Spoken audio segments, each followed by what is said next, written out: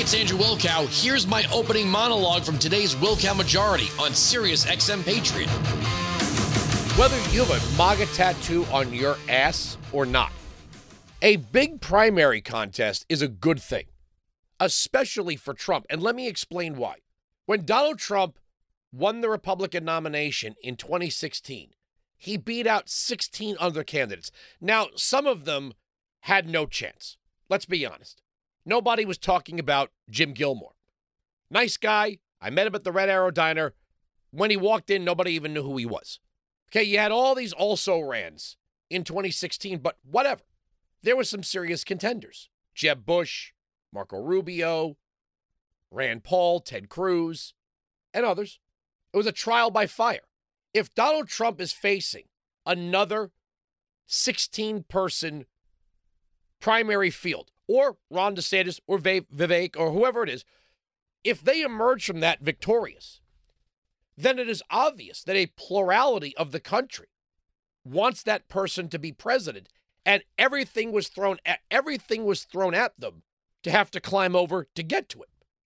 And you know what that means? Let's just say it's Donald Trump. And look, anything could happen in a year, right? DeSantis is raising more money now. Trump is winning straw polls. Trump has got a bigger war chest. Trump has got a bigger base than anyone. But as you see, Vivek is not a joke. Vivek Ramaswamy's not a joke. I think we all saw some of the highlights of Tucker Carlson's sit down with some of the candidates who... How do you say, blew it? I mean, on simple questions, what's more important, Ukraine or America's failing cities? Mike Pence, I could have helped you with that one. It would have been America's cities. Pretty basic, you know. Now, will that damage them in the long run? I don't know. But Trump is, without question, the man to beat.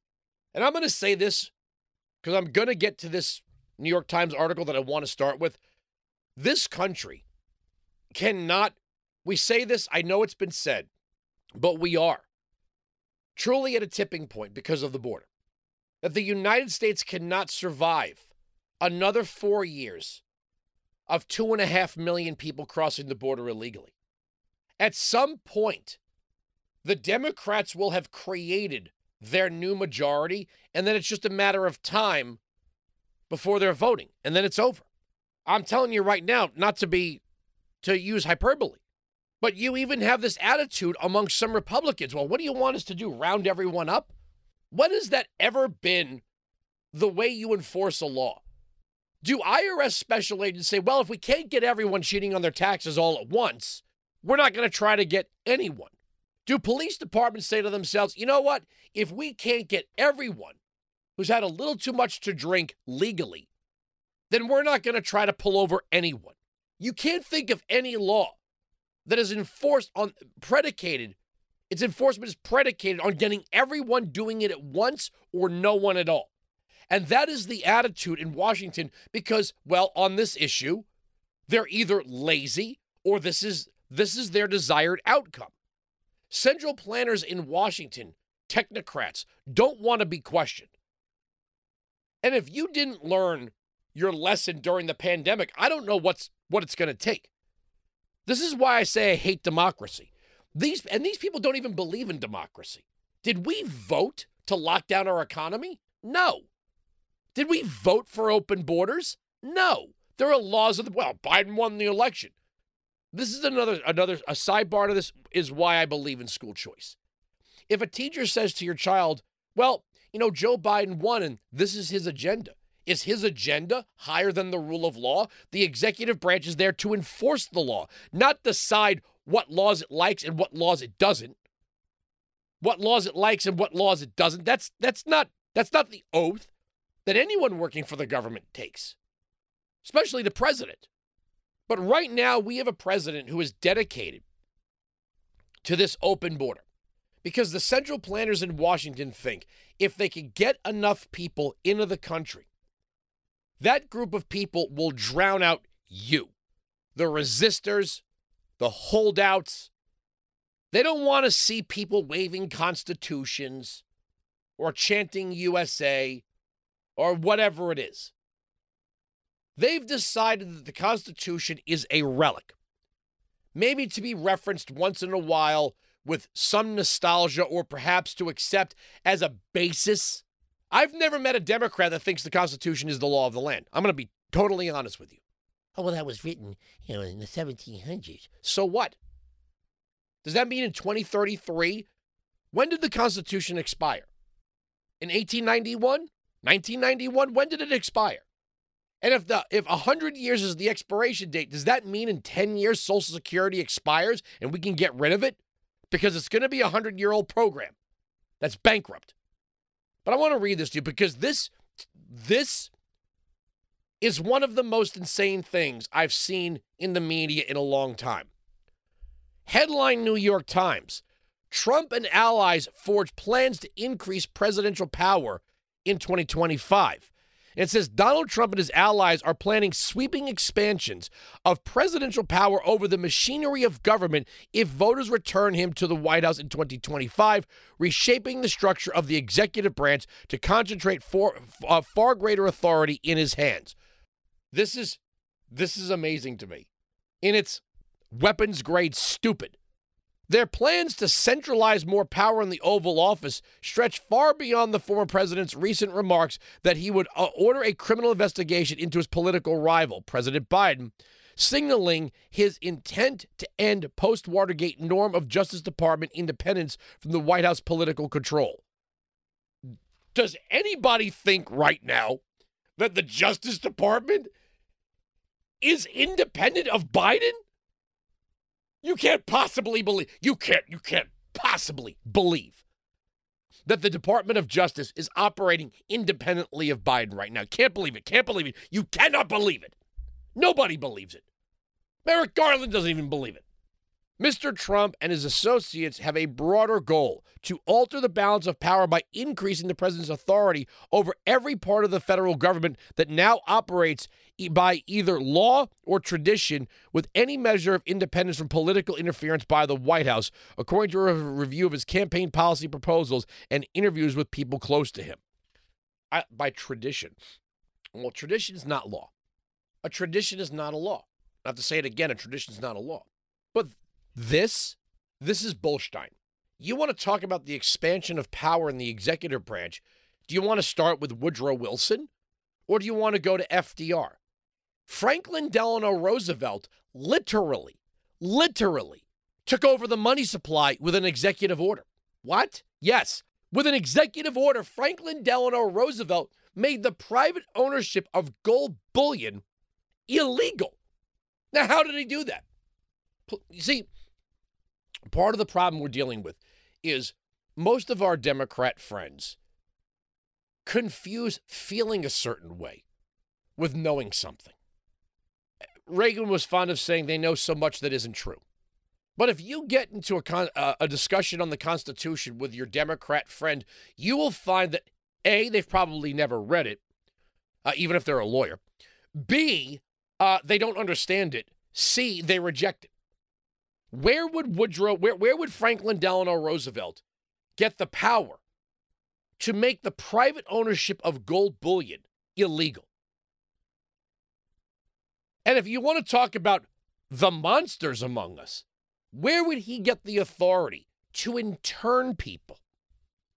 You want to talk about an expansion of executive authority? The idea that the President of the United States could look at groups of people and say, I accuse you. Now, I can accuse people of being disloyal. That doesn't mean they get locked up for it. Americans of Japanese descent were literally stripped of their citizenship, stripped of their civil rights, stripped of their private property, and incarcerated on the order of Franklin Delano Roosevelt. And you know what's funny? Whenever Biden tries to stand, Biden could be the most progressive. I mean, this thing with the high-speed internet, it's kind of like the TVA and all these other projects. It's like the WPA.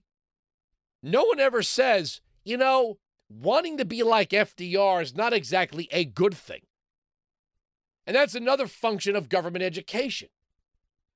Franklin Delano Roosevelt gets to be the TVA guy and the World War II guy. We never make him the internment guy. And the gold thing, a lot of people don't seem to understand. Fiat currency, what does that mean? What is fiat currency? They don't know what fiat currency, they don't care.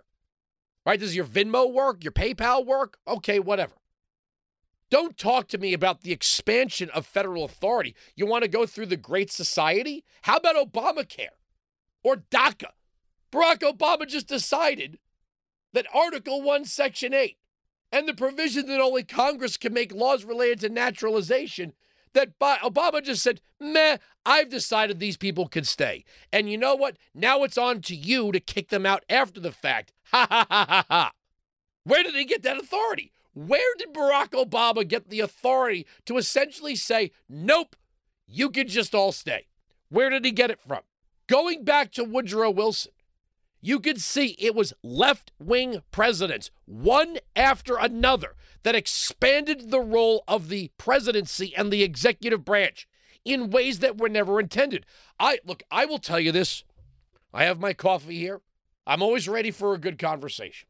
Nobody can explain, using only the Constitution, how federal rulemaking by the executive branch runs equivalent and parallel to that of legislation when in Article 1 of the Constitution, all legislative authority is vested in a Congress, in the Congress of the United States, not shared with the judicial branch, not shared with the executive branch. But yet those two branches have been making laws as long as you've been alive. Where does Social Security reside in the Constitution? Where does Medicare? Where does Medicaid? Where does it reside in the Constitution? See, this is what Republicans do. They lash out at these popular programs. I'm not talking about what is popular. Again, this is why I hate democracy. I will openly say it. The way the Democrats want to practice democracy makes me hate democracy. The majority isn't always right. You know, speaking of majorities, and we're going to get into this piece about Casey DeSantis. You know, gender, our views of gender are changing. Are they? Did we vote on that? I don't remember us voting on that. Did you get a memo or an email or a flyer? When did we decide that gender is no longer biological and is now something that was previously assigned at birth, but gender is just a social construct? When did that happen? When did our society, the majority of our society, accept this premise? We didn't. So don't talk to me about democracy when less than 1% of the population is dictating our social view or our scientific view of gender. Winds at 695, Patriot 957-2874. The New York Times is trying to scare people. Oh, Trump is going to be a dictator. He's going to be an autocrat. He's going to be an autocrat. He's a fascist. You hear that? Fascist. You know what's funny about the American left? It's so smart, it's stupid. And I say that facetiously because it's not so smart. It's just stupid. It's hard to deal with people who don't even understand the definitions of the words they're using. Like everything's a Nazi. Well, you're look at you, you Nazi. You're a Nazi. If you're a Republican, you're a Nazi. Do you know what a Nazi is? Do you actually know? Do you understand what it is? What Nazism was? It's like they don't need to know, though. They feel a certain way. Feeling is just as good as knowing when you're dealing with these people.